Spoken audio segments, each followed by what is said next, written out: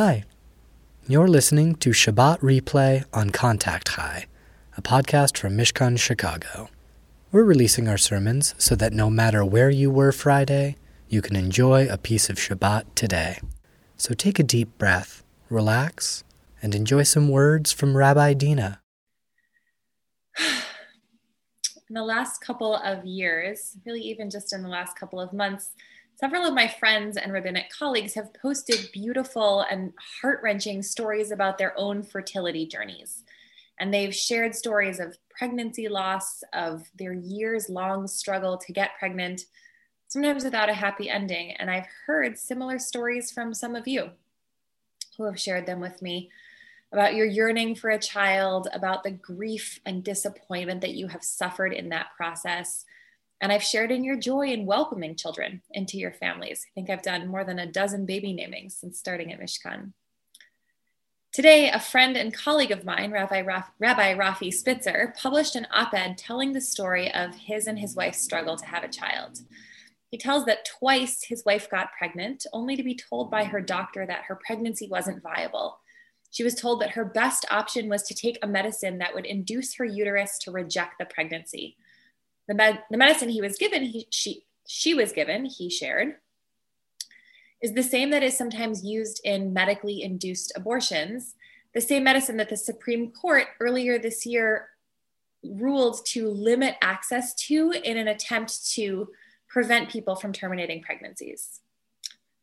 He wrote, "When I think about the trauma of miscarriage in my own experience and in the experiences of congregants and friends who have confided in me, the idea that our government would add another level of trauma by decreasing access to safe, good, and just healthcare is deeply upsetting."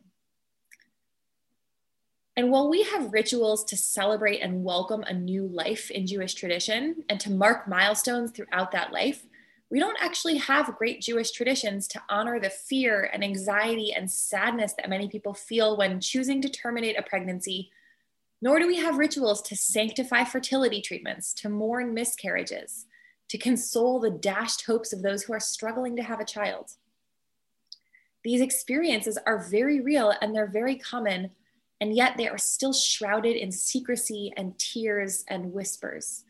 But they don't need to be. Our sacred texts teach us again and again that these stories have a place in our community.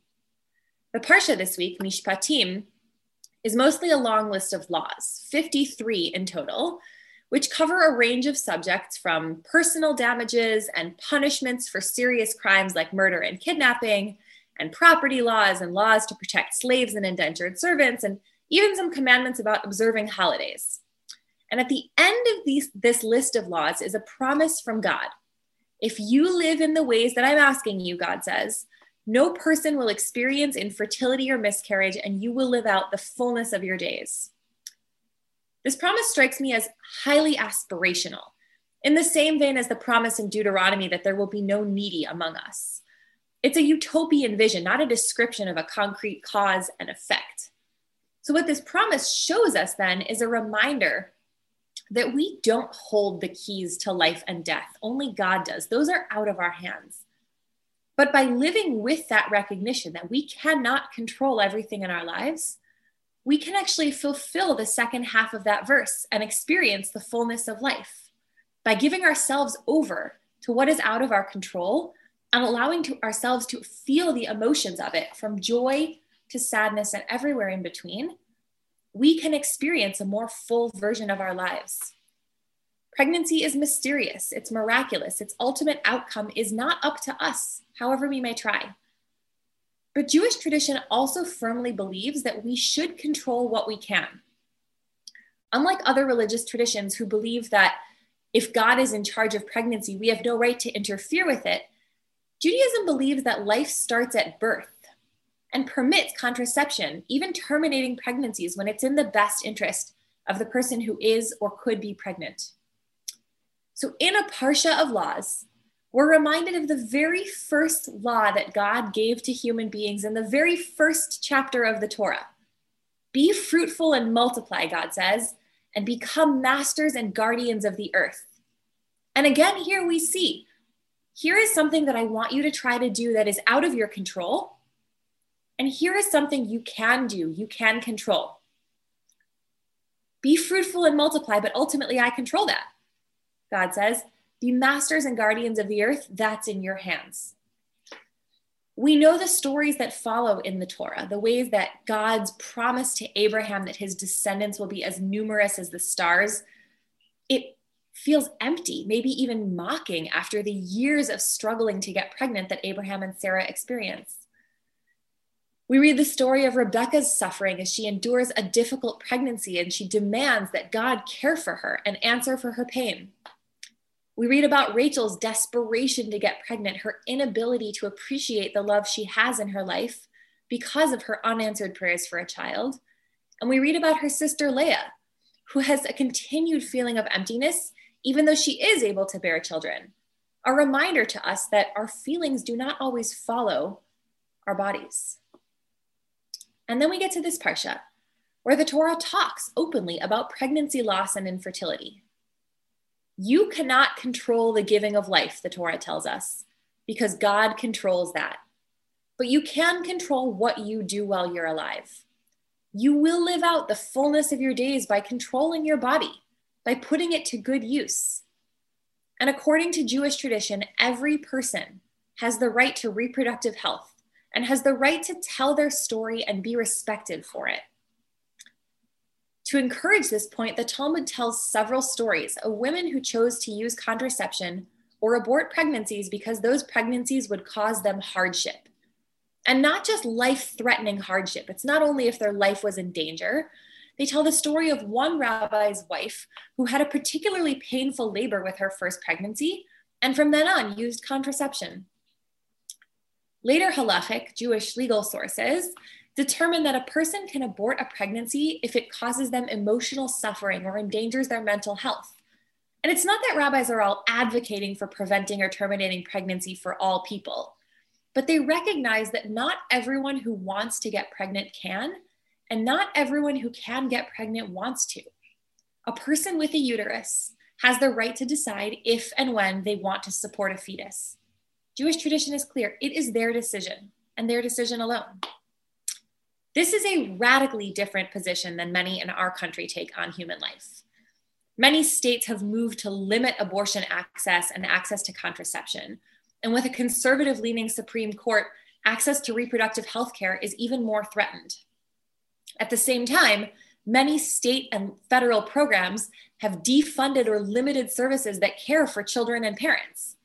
To Judaism, this is the ultimate hypocrisy. You cannot say that you care about protecting life, which is God's job, and abdicate responsibility for protecting the fullness of it, which is our job. Once the decision to try to create new life is made, God takes over. It's out of our hands. Even with our desire, our attempts to control our own procreation, even with all of the medical interventions we have access to, we ultimately don't know what the outcome is going to be. There's an amazing series of midrashim about an angel named Layla, or Lila, which is Hebrew for night, who comes at the moment of conception and catches a drop of seed, like a little graphic, and brings it to God in heaven saying, what kind of person should this become? And God makes decisions about, should this droplet become a person at all? And what are certain qualities of the life they would have? Their physical and intellectual attributes, if they will be rich or poor, for example. What God does not comment on, what God cannot comment on, is whether they will be a righteous or a wicked person. That's up to us. So once God makes these decisions, short person, tall person, strong person, hairy person, Layla flies off to the Garden of Eden where she selects a future soul, which I haven't seen the movie Pixar, the recent Pixar movie Soul. Rabbi Lizzie tells me this is the plot, so it's on my list to watch if anyone wants to watch it with me this week. And once Layla has a soul from the Garden of Eden, she flies back to the fetus in utero and she lights a candle showing the fetus the whole world from end to end, all the places they could go in their life. Layla teaches the fetus everything there is to know from Torah and from the world. And then, right before that baby is born, Layla strikes them above the mouth and creates this little divot we have right under our nose. It's called the philtrum, for those of you wondering.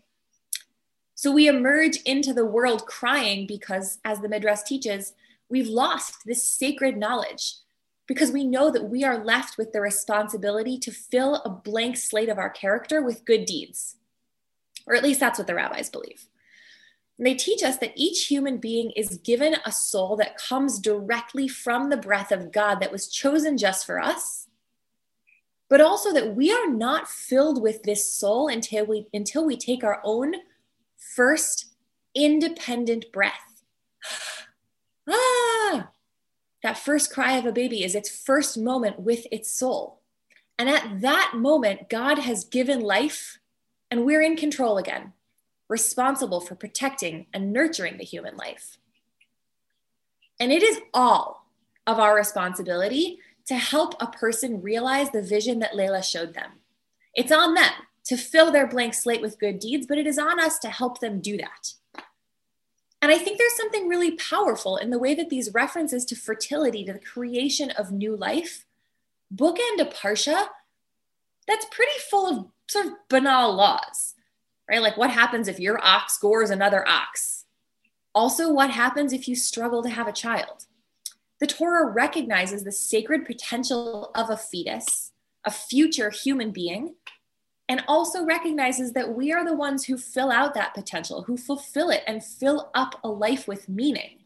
That without love and care and healthy relationships and safe bodies, we cannot live out the dream that Layla showed us in utero, a life of exploration and learning and community.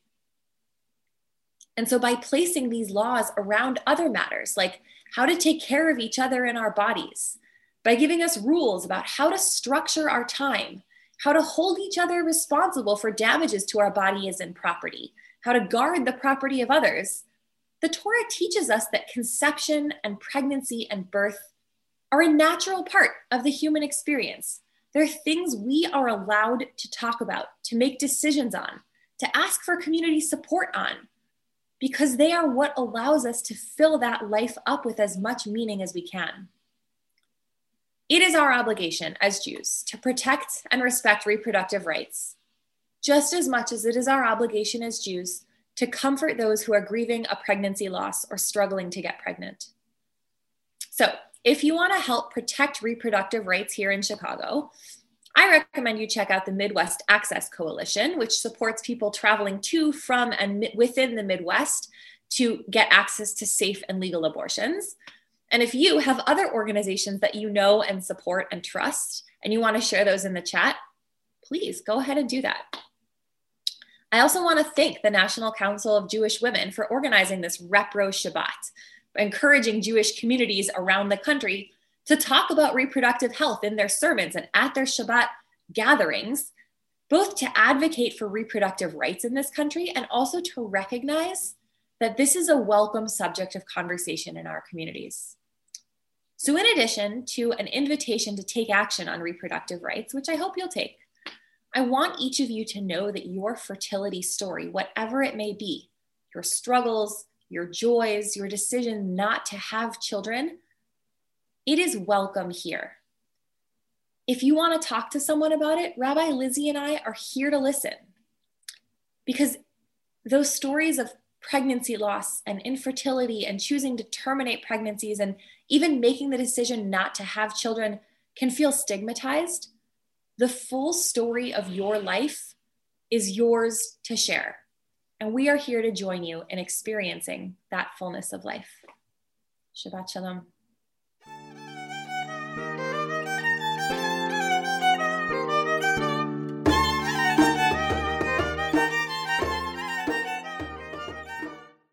You've been listening to Shabbat Replay on Contact High, a podcast from Mishkan Chicago. If you enjoyed this sermon and want to join us live, tune in to Shabbat services through Facebook most Fridays of the month and through Zoom 2 Saturday mornings a month. Our schedule of services and programs can be found at mishkanchicago.org/events, where there's also a link to donate and support our work. And you can visit us on Facebook or Instagram at Mishkan Chicago. Until then, please feel free to subscribe and leave us a review. As always, we want to hear from you. This episode has been brought to you by me, Zach Weinberg, our editor and producer, Hannah Rehak, our rabbinical team, Rabbis Lizzie Heidemann and Dina Cowens, and our director of communications, Ashley Donahue. On behalf of Teen Mishkan, thanks for tuning in.